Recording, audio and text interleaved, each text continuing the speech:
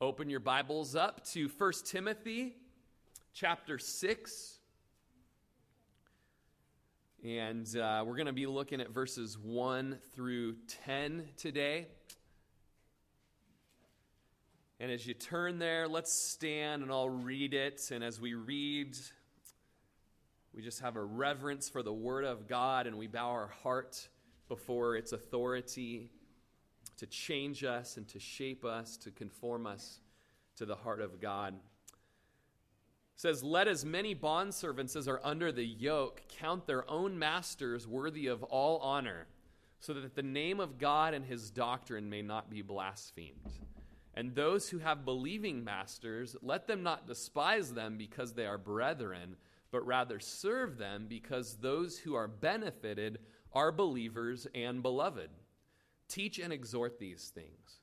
If anyone teaches otherwise and does not consent to wholesome words, even the words of our Lord Jesus Christ, and to the doctrine which accords with godliness, he is proud, knowing nothing, but is obsessed with disputes and arguments over words, from which come envy, strife, reviling, and suspicions, useless wranglings of men of corrupt minds and destitutes of the truth, who suppose that godliness is a means of gain. From such withdraw yourself. Now godliness with contentment is great gain, for we brought nothing into this world, and it is certain we can carry nothing out. And having food and clothing, with these we shall be content. But those who desire to be rich fall into temptation and a snare, and into many foolish and harmful lusts, which drown men in destruction and perdition. For the love of money is a root of all kinds of evil, for which some have strayed from the faith in their greediness, and pierced themselves through with many sorrows."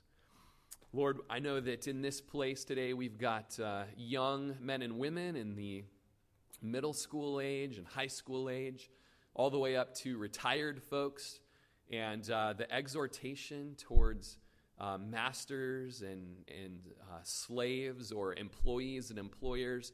It may not seem all that relevant, but you still have a great word towards us today, even in just the heart of servitude and submission that you call all Christians to.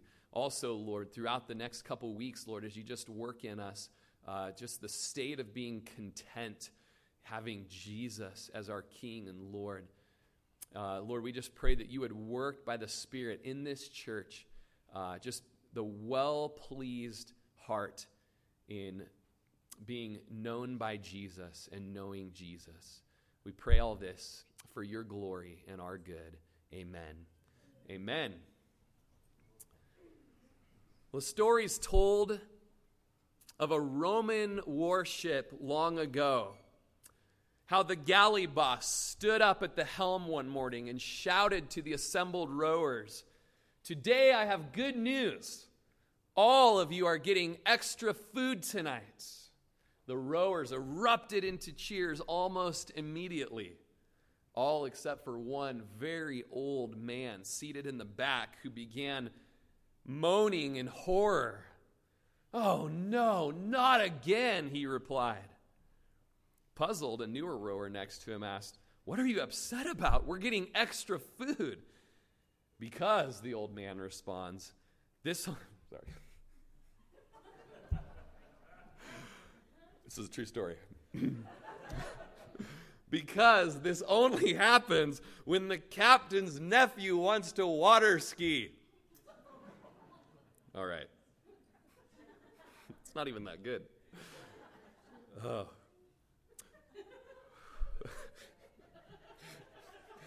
Come back, Lord. We need you. So you can see the difficulty over history that masters and servants have had. As you look in verse 1, we have making the money and the heart towards the master. And then as we go on, we're going to look at wanting the money. And then we're going to look on later on in the chapter, having the money. Okay, and so first of all, you got the making of the money and this relationship between, as we look in the context of Paul to Timothy in the Ephesus culture, you have this real master-slave dynamic there, which of course does have a level of application to us today. So first of all, making the money, the heart towards the master. Verse 1, let as many bondservants who are under the yoke count their masters worthy of all honor, so that the name of God and his doctrine may not be blasphemed. So we have bondservants, as many bondservants, which speaks of slaves or doulos in the Greek. And really, in the immediate context, this gives us an idea of who Paul is writing to. Back in the day, there were 60 million slaves within the Roman Empire. 1 out of every 3 Romans was a slave. Actually, many preferred to be slaves because it meant they had, in a sense, job security, a dwelling place, sometimes given actually prominent positions and places within households. Others, though, in a more tragic sense, they were taken as slaves from warfare, or because of their indebtedness, or perhaps they were kidnapped. Tragically, even throughout the world today, we see this. We even see, as we have relations in Nepal and ministry in Nepal, children being sold into slavery by their parents for profit, and this occurred back in the Roman context as well. But as we're looking, this enslavement was not a small group of people who were in a brutal state, but really it was 1 out of 3 laborers. It was the artisans and the teachers and the physicians. In a sense, you'd look at this group today in our Prineville, and you take a cross-section, and 1 out of 3 of us would be slaves in that culture. And so there were these bondservants, these slaves who were under the yoke. Under the yoke, speaking of a heavy burden resting on a bull's neck. They were currently working and laboring like a beast of burden. They were sweating and groaning and laboring. Now, the context isn't immediately similar to how we would think of in our nation's history of the 1860s, 1870s, even up through the civil rights movements of our nation. It's not immediately similar to that type of slavery, which was extremely brutal here in the United States. It's a different culture that Paul was writing to in Ephesus. It doesn't mean there's nothing to learn from it, but it can be productive for us to hear from in this, knowing the culture Paul was writing to. He was writing to people who were under the yoke, who were laboring. They were blistering under the implements of the tools of their work. They were accomplishing productivity. And that was who Paul was writing to. He says in the book of 1 Corinthians that, if you were a slave when you were called by the Lord, don't go out just seeking freedom from your slavery. Whether you were married or unmarried, just because you get saved doesn't mean you go seek a change in the position of your life. The Lord has saved you within that circumstance for a reason. Even if you're under the yoke, even if you're a slave, it says that you're to count, and let me put it back in the tense that it is there, count their own masters worthy of all honor. There's to be this attributing towards your own master. And so right now, we're reading something that in its context was written to laborers, yes, slaves, but almost more of like an employee, a bound employee than how we would necessarily think of it with our, American Civil War time slavery. It doesn't eliminate that, but kind of more the context of the Ephesians these were people that they were laborers, and they were to count their immediate own master worthy of all honor. A few nuggets to take out of that. And so in our Prineville culture, the application goes to You here thinking of your immediate supervisor. Okay? So where you are, at the tire center, at the bank, at the welding shop, wherever it might be, you put right there, okay, so my immediate supervisor, my foreman, my manager, my boss, all the way up to the owner of the company, I'm to count this master worthy of all honor. As I was studying this, reading it, working on memorizing it the last couple weeks, this isn't just honoring your master. Be governed by your opinion in what is proper when he's given that honor. It's an all-encompassing honor. Think about this.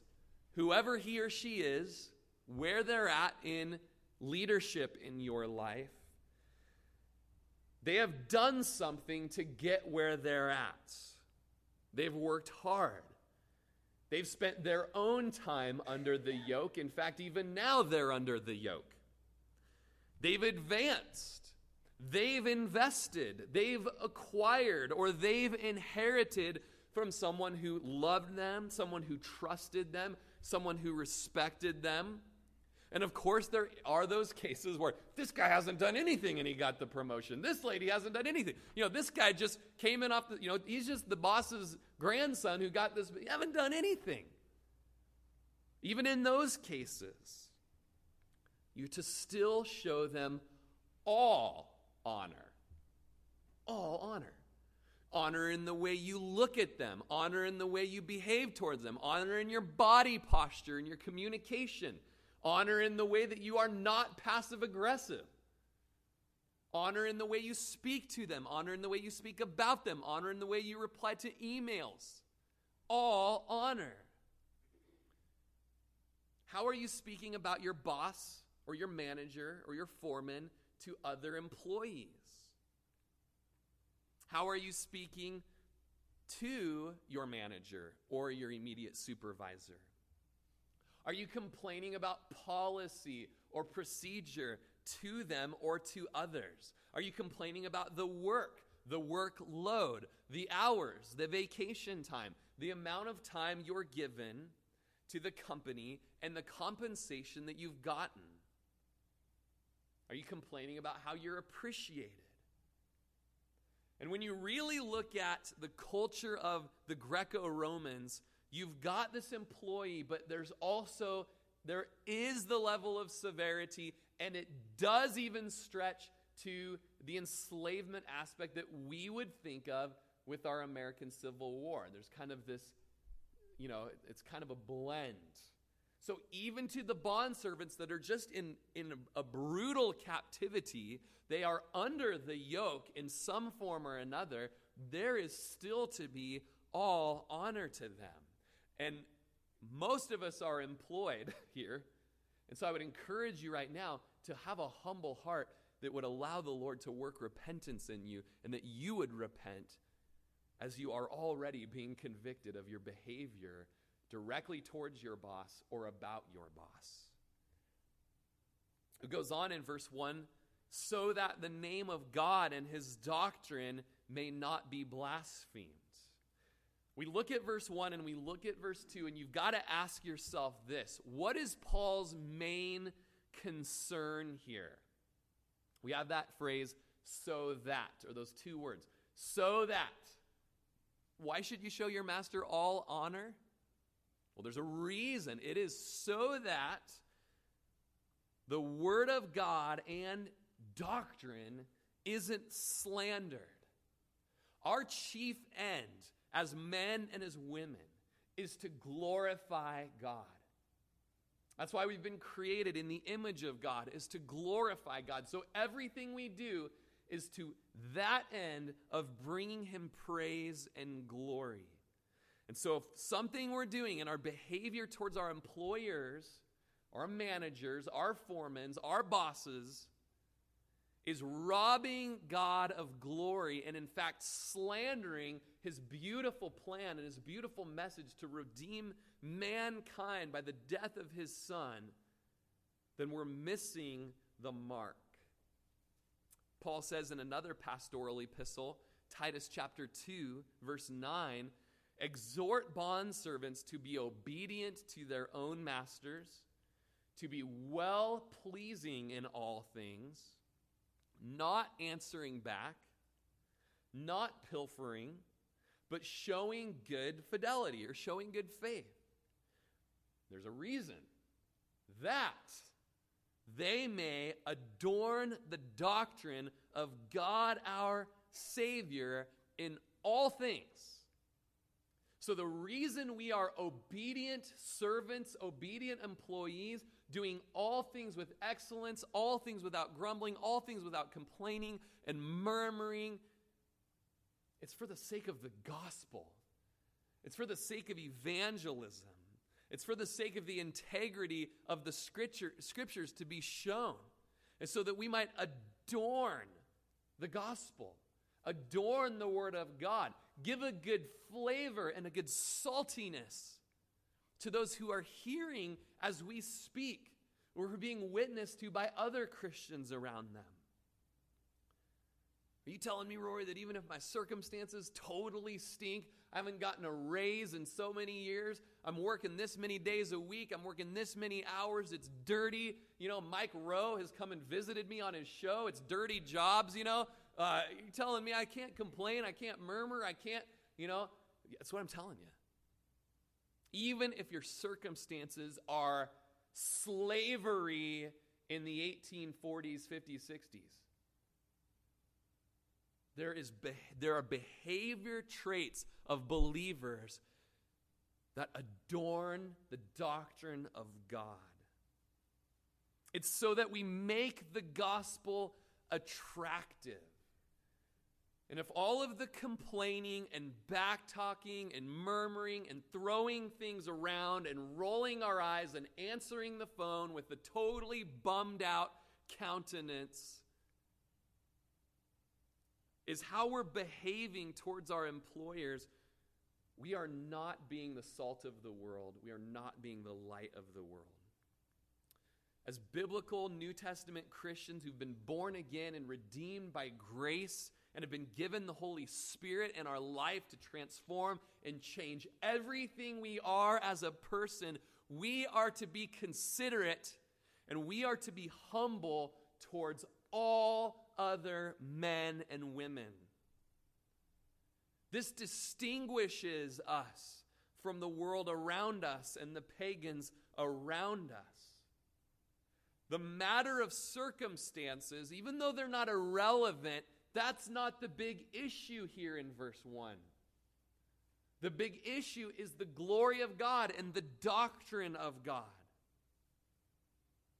And yet, within our culture, we make all of our decisions and behaviors within the workplace based upon concern for my own well-being, the significance or my status. But as Christians, our rights and our well-being and our status always falls under and is subservient to the advancement of the gospel and the glory of God in our workplace, in our home, in our church, in our community, whatever. Number one isn't number one. We submit ourselves to other things and other people. Yet as Americans, since the 1770s, we champion wonderful, beautiful things about being Americans. 4th of July, we got the flags out, we got the history lesson down, we're singing the songs. Beautiful things. So glad for the Bill of Rights that has connection to biblical principles in its framework. And yet at the end of the day, it's still a man-made document that can so often be more concerned about, number one, me, myself, and my family, rather than the people around me and the people in the globe. It's not the inspired word of God. I love it. I'm thankful for it. I take advantage of it. And yet it's not on the same level as what we've got in our hands today. And so that causes us to learn that submission and servitude and laying down of my rights and my pride and my well-being so that this coworker and this manager and this employer and this boss and, all the way up through the structure of leadership in my home, my church, my community, my nation, that those people would hear and see Jesus in me and want Jesus. And if it means my rights get trampled on, if it means that my name is defamed, hey, so be it, for the sake of the advancement of the gospel in my sphere of influence. It would have been possible for Paul, back in his day, to start a revolution. He had enough influence that he could have started something. And in his letter, he could have been like, you guys, all men are created equal, and he could have been like, it's time to rise up. It's time to, tell the boss what's up. Tell your slave taskmaster, no way, freedom, and paint half your face blue and, go right, whatever. And you know what? He had enough influence that I don't know if he could have influenced 60 million slaves, but he would have put a dent in the slave issue. Yet while Paul was inspired by the Holy Spirit and moved along by the Holy Spirit to write the heart of God, he didn't call for revolution. He called for something that is revolutionary. The laying down of my rights, the laying down of my advancement for the sake of something eternal and far greater, the souls of the men and women around me. And if it means that I'm going to be a slave for the rest of my life, then I'll be a slave so that I could adorn the gospel of God. If Paul would have led a revolution where he was at and for what he was writing, it would have meant a discredit to the name and glory of God in that place and in that time. And I love that as we see that when the Lord's ready to do something, when the Lord is ready to change the boundaries that the kings have influence over, when the Lord is ready to end something, there is such a move of the Holy Spirit that you can't stop it. And that's what happened in our American Civil War. When you study the history, it's a beautiful thing. When you study the history of men of God standing up for truth, that was the time when the Lord said, boom, here, now, this is how it's going to happen.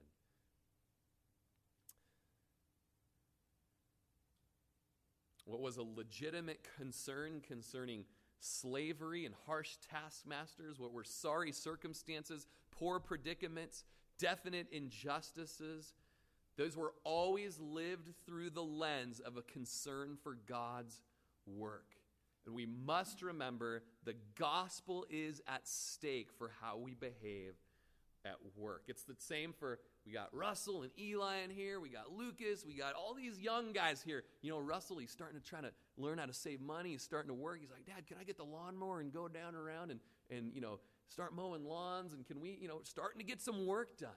It's the same thing for us. Even if we're volunteering, even if we're in a service status within the church, the same applies.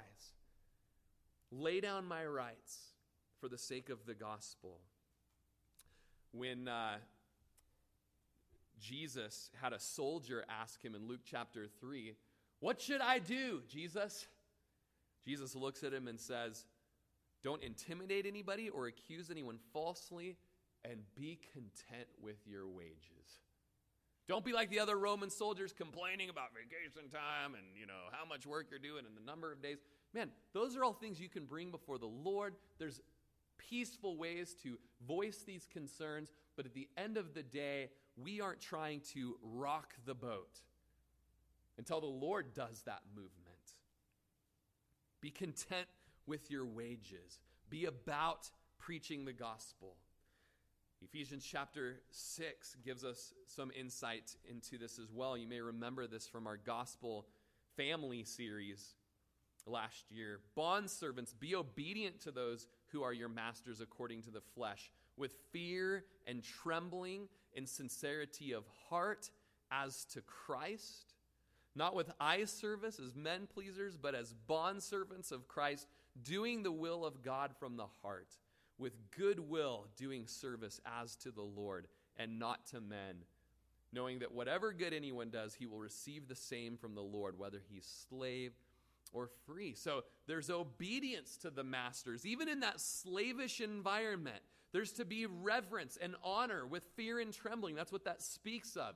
There's to be a sincerity of heart. You're not just trying to do it to get that raise or get that promotion, but you're trying to, as to Christ, it says there in Ephesians 6:5, you're serving the Lord in the way you're serving your boss. Not with an eye service, leaning on the shovel, not as men pleasers, but as bond servants. Heartfelt goodwill service. In 1 Peter chapter 2, Jesus is the example in all of this for us.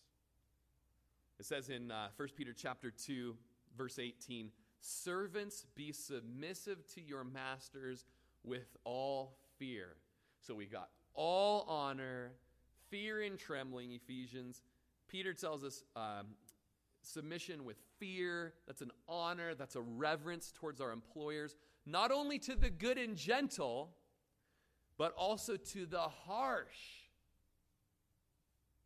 For this is commendable, if because of conscience towards God one endures grief, suffering wrongfully. And then it talks in verse 20 to those, Peter talks to those who they've been rocking the boat. They've been murmuring and complaining. They haven't been getting their work done to try to prove a point. They're slacking off and they're just lazy. And it goes on to say, well, what credit is it then if you're beaten for your faults and you take it patiently? You deserved it. But when you do good and suffer, if you take it patiently, this is commendable before God. For to this you were called, because Christ also suffered for us, leaving us an example that you should follow his steps, who committed no sin, nor was deceit found in his mouth, who when he was reviled did not revile in return, when he suffered he did not threaten, but committed himself to him who judges righteously, who himself bore our sins in his own body on the tree, that we, having died to sin, might live for righteousness, by whose stripes you were healed. And so 1 Peter chapter 2 gives us the example of servants submitting to their masters even when they're harsh. And a good leader never asks his people to do what he himself won't do. And so when Jesus asks us to do this, he says, I've done it. I willingly laid down my back. I gave my back to the beatings. When I was suffering, when I was reproached, all of that was wrongfully, and I didn't revile back. I didn't answer back.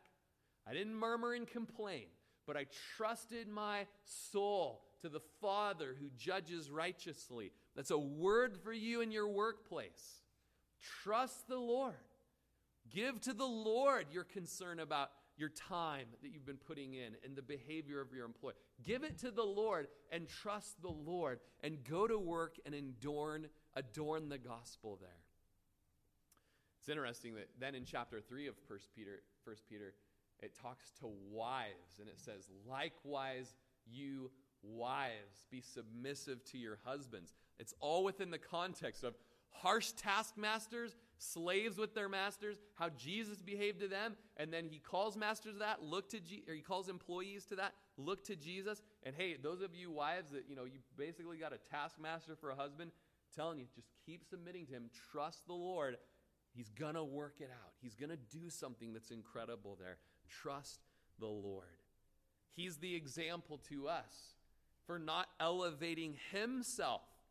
Jesus, the God of the universe, the Creator Lord, went for the manger. That was his, I'm going for the manger. I'm not going for the palace nursery. I'm going to the manger where there's donkeys and sheep and cows and fecal material on the hay, sorry, you can't say fecal from the pulpit. Poo. No, I'm joking. Okay. Jesus went for the manger. Then he went for the donkey when he rode in. He didn't pick the white stallion. He went for the humble position. He went for the donkey. He went for the wash basin as he got on his knees and he washed his filthy friend's feet. He willingly went to the cross, never seeking to elevate himself, always seeking to serve others. Let me tell you this, when I'm concerned about my name, my rights, and my just deserves, I'm probably at my least useful for the kingdom of God. But when I realize that in the gospel, I lay aside my rights, I lay aside my pride, and I'm a servant. I'm a bondservant, as Paul the Apostle called himself. I'm a slave, I'm without rights, and I'm totally dependent on the Heavenly Father to bring justice and rewards in His own time. Then I'm at my most powerful for the kingdom of God. Whatever it takes to bring God praise. If it's my enslavement, if it's my beating, if it's my imprisonment, if it's my starving, if God be praised and given glory, amen. This is revolutionary. This is upside down to how our culture thinks, behaves. When we think God is a cosmic genie who you just rub the Bible and He'll just give us whatever we want, health, wealth, and prosperity, we're not living in the sphere of reality. We've created a God of our own choosing. Because the God of the Bible, though He does have a kingdom that will come one day, and there will be wonderful glory and splendor, and all suffering is gone, today we live in the day where we lay down our rights, we live a sacrificial life that is led by the Spirit and is about the proclamation of the gospel. And many times, that means death to self, if not all of those times. And so there's to be respect for all masters. It's an outward expression of the New Testament principle of servanthood. There's an old hymn that says, "Make me a captive, Lord, and then I shall be free. Force me to render my sword, and I shall conqueror be." That is so backwards from how we would think, isn't it? This is the economy of the kingdom of God. It is a different economy than the world, even the best countries in the world. And Jesus says in Matthew chapter 20, verse 26, as His disciples are arguing about who's better and who should have the best place, He says, guys, that's how the world does it. That's how the Gentiles do it. Yet it shall not be so among you. But whoever wants to be great among you, let him be the other's servant. That's the economy of the kingdom of God. You want to be great? Then be a servant. And whoever desires to be first among you, let him be your slave. And then I'm going to count on the youth group to help me out here, because it's the same verse in Mark chapter 10, verse 45, which is our theme verse. Almost everyone who's been a part of youth group should be able to help me quote it.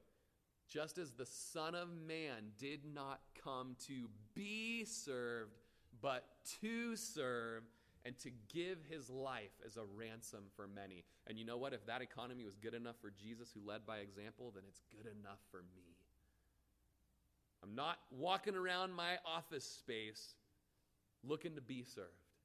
I'm walking around looking for every way I can serve and lay my life down. There's a stain on the carpet. That's the custodian's job. You know what? I'm going to get down on my hands and knees and I'm going to dab it up. Because the world doesn't do that. I was in Atlanta this last year, and I went into a Walmart, and in the line that we were in, someone had just spilled a soda just all over the ground. And it was just there, and people were just walking around it. It was just getting sticky, and there was a paper towel roll on the next register that was closed right there. And I just grabbed that paper towel roll, and I just got down on my hands and knees, and I just started wiping up that Coke spill and just making it clean. And the guy behind me just goes, "Thank you for doing that." And I just said, you know what? Jesus was a servant, and He calls us to be servants. You know, it was a couple months ago. I'm trying to remember exactly how it was put, but I was able to just share the servitude of Jesus and how, man, this is the position that Jesus takes. It's down on His knees serving others. And it's something like it's my joy to be able to serve you guys. You know, and that ought to be us in the workplace. That ought to be us in the community. I mean, how many times we walk by on the street and there's litter on the street? Well, that's the city's job to clean that up, you know. And it's like, no, man, the servants, we do it. We get to clean up. We were at the rodeo the other day. And we were at a movie a few days before that, and we were in these public places, and I was disturbed when we got up from this movie. Nobody picked up their garbage, just dumped popcorn and sodas. And I'm like, who are we? Oh, let them do it.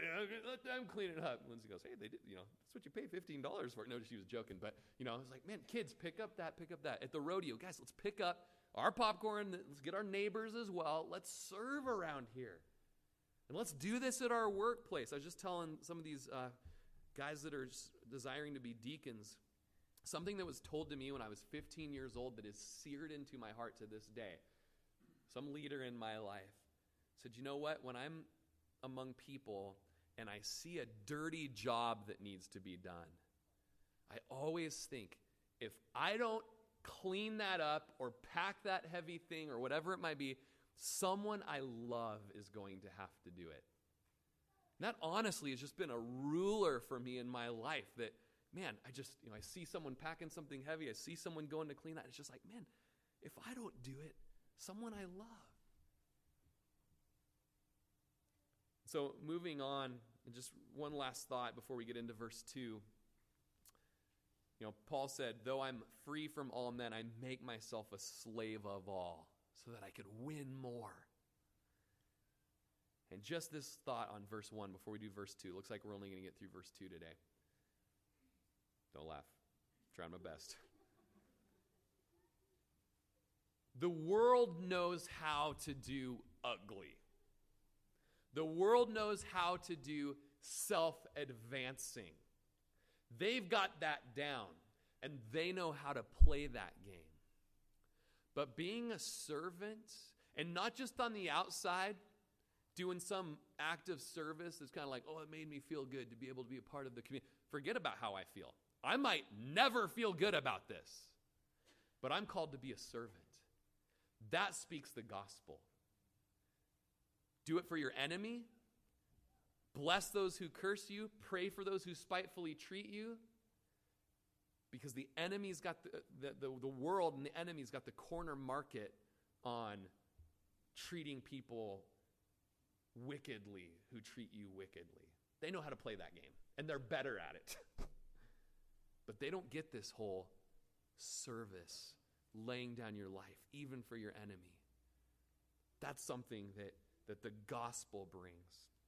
And then just another word from Paul to Timothy about as we're making the money, as we're servants or employees.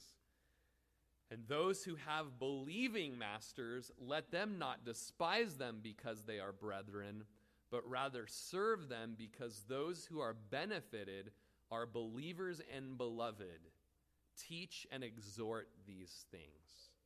So, the application for today, the application for the yesterday, in Paul's case, were sometimes there were full-blown slave owners or masters who were the Christians. And there were times that Paul was able to speak the gospel towards that. When you read the book of Philemon, he's dealing with a slave owner who's a believer, whose slave ran away and got saved and was discipled under Paul. And now Paul is able to say, hey, receive this slave back, clear his debt, and realize that he's useful for the kingdom now. We need to work through this whole slave-master situation that you guys got going on. Paul did address that. And yet at the same time, and even in an application like our 2018 job situation, is your employee, foreman, manager, boss, etc., a Christian? Perhaps your employer even goes to the same church as you. Perhaps he's even an outspoken believer. Then don't hate them. Don't be haters because they're Christians. Many think because their boss is a Christian, that ought to mean cut me a little slack, right? Cut me a little slack. Doesn't really matter if I, get my work done on time. Doesn't really matter if I show up to work on time. It's cool if I leave earlier, or if I take longer lunches. You get it, right? Grace, man, grace. It's all about grace. It's all about mercy. Or perhaps because your employer is a Christian, hey, share the wealth, man. Share the wealth. How come you make this and I make this? I mean, come on. Isn't it in the gospel there's neither Jew nor Greek nor slave nor free nor male nor female? All things are equal, right? Quoting a little Galatians there. Maybe up my pay tab a little bit, my paycheck just a bit. Perhaps you expect some favoritism towards you, his brother from another mother, right? Maybe I should get first dibs on promotions or benefits. And we get bitter if those things don't happen to us. But it's important to note, and Paul lays it out for us, that our relationships, even with believers, do not overturn civil jurisdiction. That would be what we call corruption. It'd be the same thing if a believing sheriff's deputy or if a believing police officer or state trooper just winked at a crime that you committed rather than doing his job, his sworn duty towards, I want to say executing the law, right? I'm thinking executive branch, so I obviously don't get in too much trouble out there, but occasionally. But he's got to do his job. She's got to do her job. There cannot be favoritism. And it must be said that in the employee-employer relationship, believers or Christians should be the best workers out there.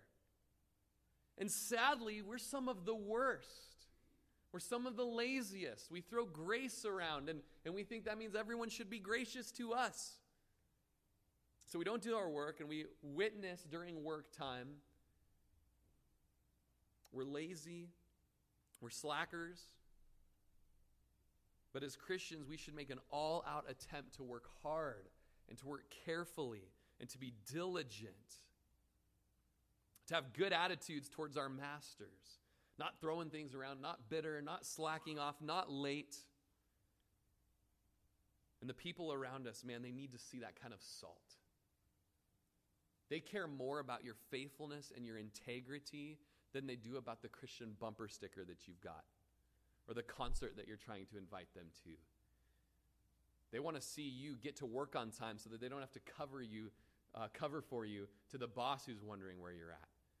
How about you forget about the bumper sticker? Where were you anyways, putting the bumper sticker on your car? You should have been here 25 minutes ago. That's salt. That's light. So we have the worship team come back up. We're to teach and exhort these things. Workers need to hear these things. Don't worry. Employers have their own exhortations from the scriptures. The masters have their own duties that they're called to, that the Lord will hold them accountable to. But in our text today, it's not about them, it's about you, the working man, the working woman. And man, even if you were to find yourself in a place where you were in a slave position, it's to be taught. It's to be exhorted. Honor your master with all honor. He's a believer. Don't be a hater of him. Rejoice. That's a New Testament principle.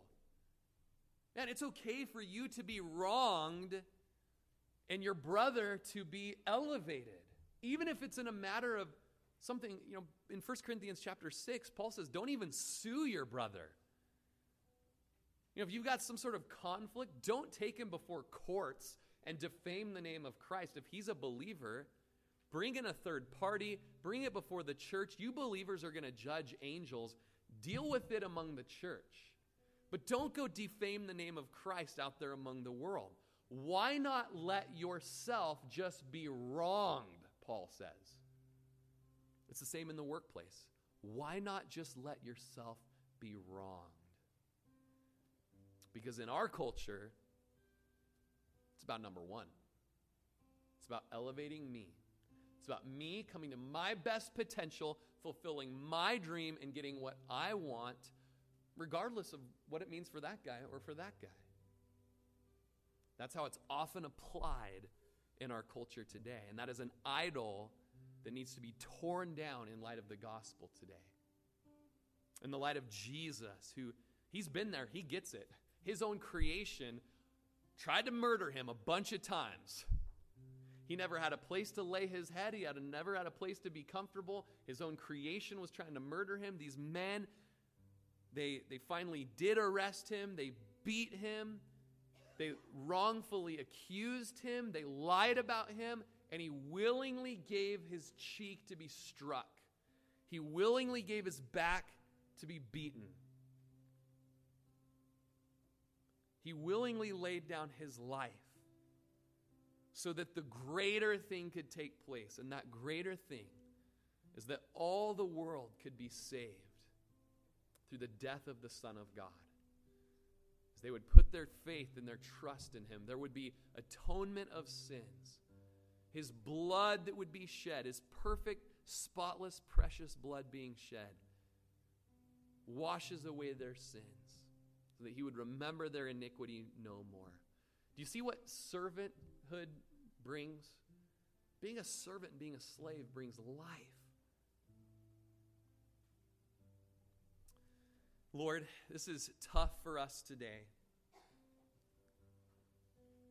Lord, in this week of the 4th of July, Independence Day, we're hearing a message about being slaves, willingly being slaves, Lord. It's counterculture. We love our country. We love our freedom. We love the Bill of Rights. We love the Declaration of Independence. We're appreciative and we're thankful. And to think of the men and the women who've sacrificed and shed blood and shed their own blood and laid down their lives so that we could have freedom. Lord, we give all honor to them. We pray for our national leaders, Lord. We pray for the United States of America. And yet we also realize that it is not the kingdom of God. That even within this man's system, as wonderful as it may be, as much as it's had the influence of the Bible and men of God, there's still things that rise up and try to be idols in our life. Like our own rights, like our own comfort, like our own self-advancement. When there are people around us who've never heard the good news of the gospel, they've never seen it lived out in front of them. And Lord, we realize that as Christians or little Christs, we may be the only Jesus these people ever see. So Lord, fill us with your Spirit today. We can't do this on our own. This is a tall task. This is a tall order. This requires death to self, a laying down of my rights, a laying down of my pride. And we thank you that you give us the power to do just that. Just clothe us with your power today.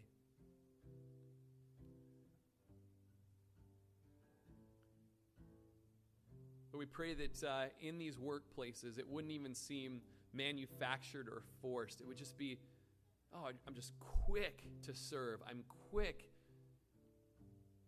to put others first. It's my joy to imitate Jesus here at this workplace. It's natural. And Lord, that it would be that salt that causes people around us to be thirsty for life in Jesus.